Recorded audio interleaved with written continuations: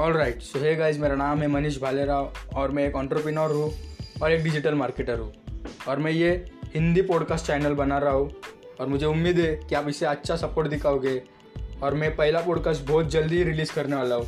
तो मिलता हूँ अगले पॉडकास्ट में, पहले एपिसोड में। तब तक के लिए स्टे ट्यून।